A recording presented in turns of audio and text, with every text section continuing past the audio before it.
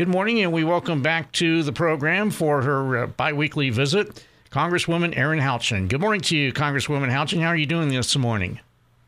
Good morning, Tom. I'm great. Glad to be in the district today.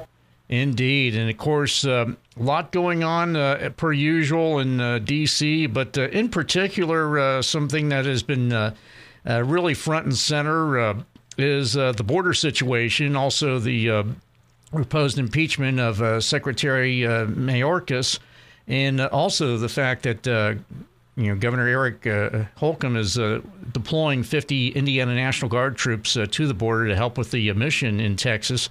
Again, your thoughts on as far as the situation and how things are going?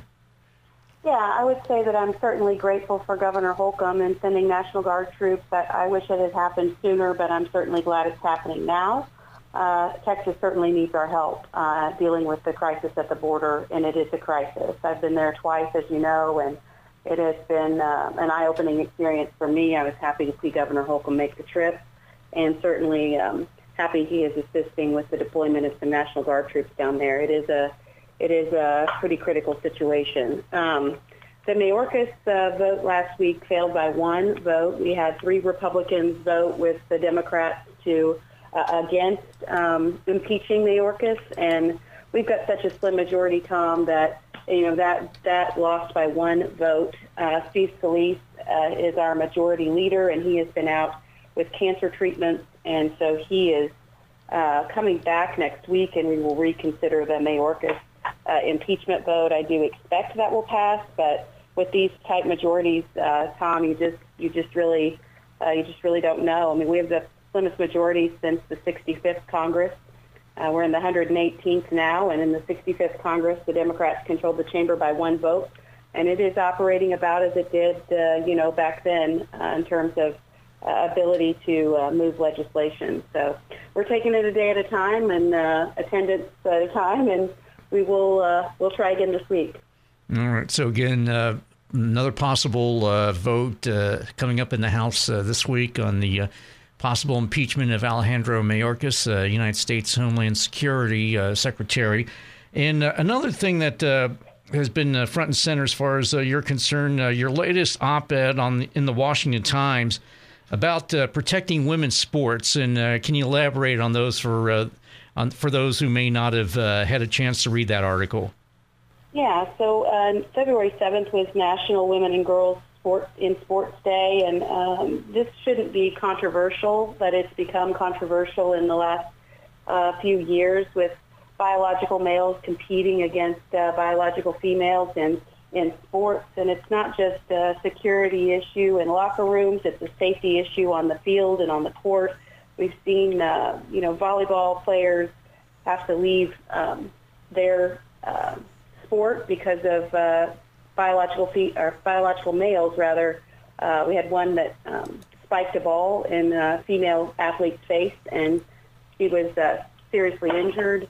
We've had cyclists, swimmers, famously Leah Thomas, competing in women's swimming.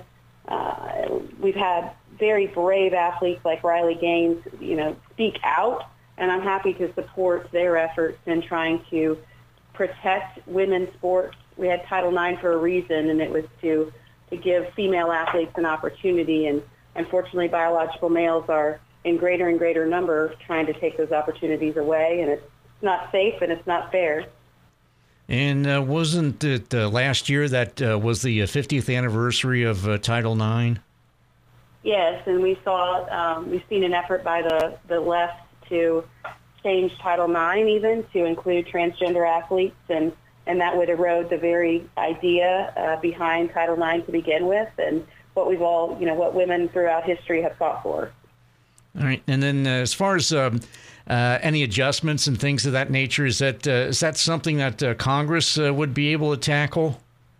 We've had a couple of bills. We had protecting women's sports bill. We've had protecting children from transgender surgeries.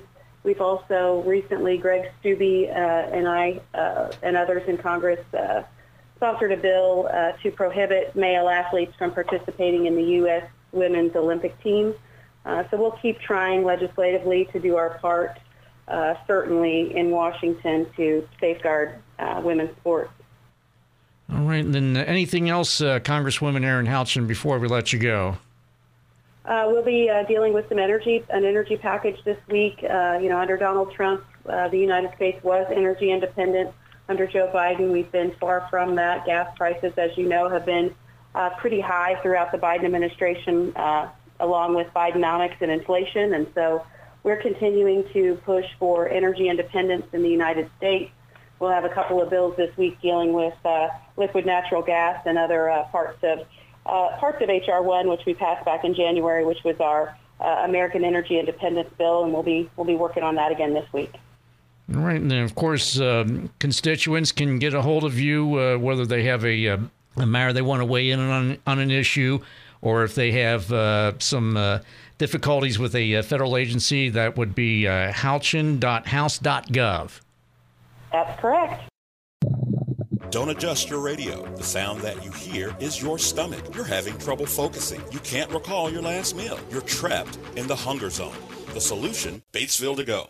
Let To Go deliver a hot, fresh meal to your home or office whenever hunger strikes. To Go delivers the best food from local restaurants. Visit us online at togodelivers.com or call us at 812-727-8800. Batesville To Go. Big city convenience, small town taste.